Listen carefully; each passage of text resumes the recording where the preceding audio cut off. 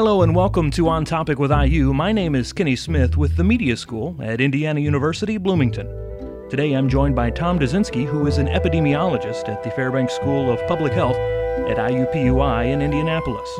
Tom, you've been a field epidemiologist for the Indiana State Department of Health. You've led the investigation into a number of disease outbreaks, and you've served as the director of the field epidemiology program for Indiana's Department of Health as well. I imagine this kind of expertise would make you very popular at dinner parties if people were having those right now. So thanks for joining us today, and I'll try to ask you some of those dinner party questions today as well. Great. Thank you for the opportunity. When last we talked, you and I, there was a lot that we were still learning about the coronavirus, still a lot to be learned, but what have been the most important things that we're discovering or understanding in the last few weeks? We're really understanding how much what we call penetrance, which is how much disease is in the state of Indiana and really across the U.S. As we get more and more testing done, it's really helped us kind of discover the fact that we have asymptomatic infections, people that have had the disease, had no signs or symptoms, and have recovered from this disease. Those are really important epidemiological qualities in a disease such as COVID-19, because it tells us then who may have antibodies that could protect them against a future infection, or at least maybe allow us to collect serum from these individuals that will help others recover from the disease. There are some still early reports of a mutated version of the coronavirus. If the scientific and medical observation on this hold up, looks like it could be a more contagious version. Should we be the same amount of worried or more worried if that's the case? You know, when we talk about mutation, this is what viruses do, is they mutate to their environment, just like we all do, right? We put on a winter coat when it's cold out, and viruses are mutating to their environment as well. We are going to see mutations in this virus. We've already seen mutations in this virus, and we're going to see them again. You know, the contagiousness of it, the outcomes of it, all can vary on those mutations that occur. So to say this is more contagious, that may in fact be true, since it's mutated from an animal strain and now is totally a person-to-person strain, that we don't need those animal reservoirs any longer to be infected. When we started this in March, the idea was to bend the curve. It was about giving hospitals a chance to not be overwhelmed by patients. We wanted to avoid a shortage of beds and ventilators in the early going. And simultaneously, there was a thought that testing could grow and medical capacities could expand and so on. A lot of objectives there. How are we doing on meeting those objectives here in Indiana? Right. So bending the curve, I think, is starting to occur, or at least a leveling off of that curve. So that curve that everybody is talking about is what's known as an epidemic curve, right? All it does is plot the number of cases over time. And we do this with any outbreak of disease. We plot an epidemic curve so that we could see, are we growing or are we on the downswing?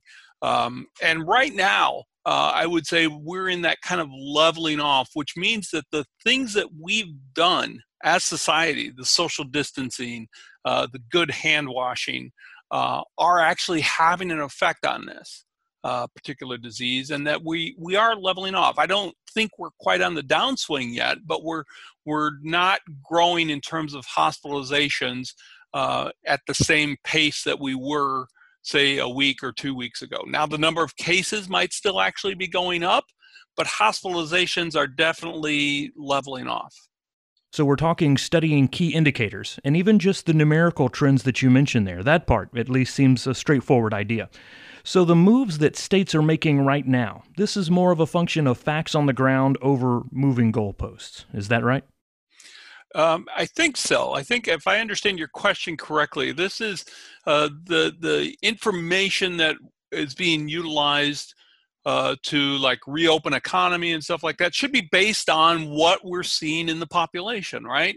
And we'll continue to monitor this population for the duration of this pandemic, because that will inform us, did we open too quickly or are we moving too fast? And that we may have to take a step back from reopening the economy fully. The data and the facts that we're following, I don't want to oversimplify the work that health and medical experts are doing here at all. There is a data analysis. These aren't just wild guesses that people are undertaking. Is that right? That's correct. Here at the Fairbanks School of Public Health, one of the first things we had done to assist in the pandemic response in the state of Indiana was model hospitalizations and the need for hospital beds, the need for ICU beds and ventilators, and even maybe predict how many cases are going to die because of this disease. And what this does is it provides hospitals with a map of what to expect that they then can prepare for. What we're seeing, though, with this bending of hospitalizations or this flattening out has given hospitals a breathing room to say, okay, maybe if we keep doing what we're doing, we can actually start going down and not be as overwhelmed as maybe we were initially.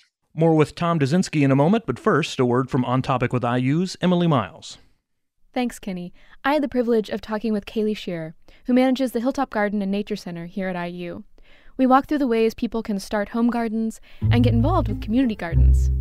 Audrey Hepburn said to plant a garden is to believe in tomorrow. And Lady Bird Johnson said, where flowers bloom, so does hope. I think in this time of shared uncertainty, planting a garden can really be an enjoyable and hopeful activity that families can share together. You can hear more of this conversation with Kaylee Shearer in another of our recent episodes of On Topic with IU. Thanks, Emily. We're talking with Tom Duszynski, who is an epidemiologist teaching at IUPUI, and we're talking about risk assessments in a way then. Risk assessments are being determined on a governmental level, when to open, on a corporate level, when to open my store or restaurant, and we're all going to be making these kind of assessments on a personal level too. Masks, social distancing, washing our hands, those are just facts of life going forward. What else should I consider? A couple things you need to consider as an individual is your own age, right? Age, we know, is the biggest risk factor associated with this disease. So as you get older, it puts you at higher risk for more severe outcome. Other factors that you need to consider is your own personal health. If you have what we call comorbid conditions, things like hypertension or high blood pressure, diabetes, cardiovascular disease, chronic obstructive pulmonary disease, all of those things put you at higher risk for a severe outcome, right? Those are challenging your immune system already. So then if you got co-infected with this particular disease, puts you at higher risk. So you have to assess your own risk and what you can do to protect yourself. Still, good hand washing, social distancing are some of the best methods we have currently. There's something of a careful and close waiting game that we're about to see here as we try to see in these next few weeks how these now opening states begin to fare. Is it possible that we could see some states look to reverse direction again? Absolutely. One of the things that we've discussed at length here in the school and with others, including hospitals and nursing homes, is the long incubation period for this, right? So we've got anywhere from 2 to 14 days. That means from the time you were exposed until you develop symptoms could be 2 to 14 days in length. So as things start to reopen, we have a couple of weeks of watching to see what the disease patterns are beginning to look like. Are the number of cases going up? Are hospitalizations starting to go up? Are we getting people with more severe outcomes? If we start to see that, we may actually have to pull back a little bit and do more social distancing to keep those cases from occurring. So there are conversations, preemptive conversations about that taking place, I would assume among a state's experts. Among Indiana's experts, there must be a table, an idea of acceptable numbers. And I'm not asking you to say a number, but that's a way that it's being processed, right? At a certain point, these curves may be working against us again. That's correct. So what we do is we basically look historically back, right? We could look back and say, all right, which direction are we heading now? If we're starting to reopen the economy and we stay level or even begin to decline, then we're moving in the right direction. Obviously, if those numbers start to go up more than what we'd expect them to, which is really helps us define what like an outbreak, an epidemic, a pandemic are, is more than expected, then we would say that we're maybe moving too quickly and we might need to pull back or at least put the brakes on. You've talked about how testing is going to be an important part of the process in getting everything back up to some semblance of normal. How is that coming along as we see the state working into this next phase? I think the state's done a really good job, actually, in increasing the testing capacity, not only here in Indianapolis, but across the entire state. State Department of Health, the governor's office, FSSA have all really helped facilitate expanded testing. Even private companies like Eli Lilly here in Indianapolis have been assisting with that. Everybody's kind of on the same page of recognizing the importance of testing, understanding how much disease is out there in the population and what that can tell us in terms of how quickly we can maybe get things going again. Is that a component that we will continue to see expand, and should we see it expand? Yes, we have to keep testing at this point until the pandemic ends.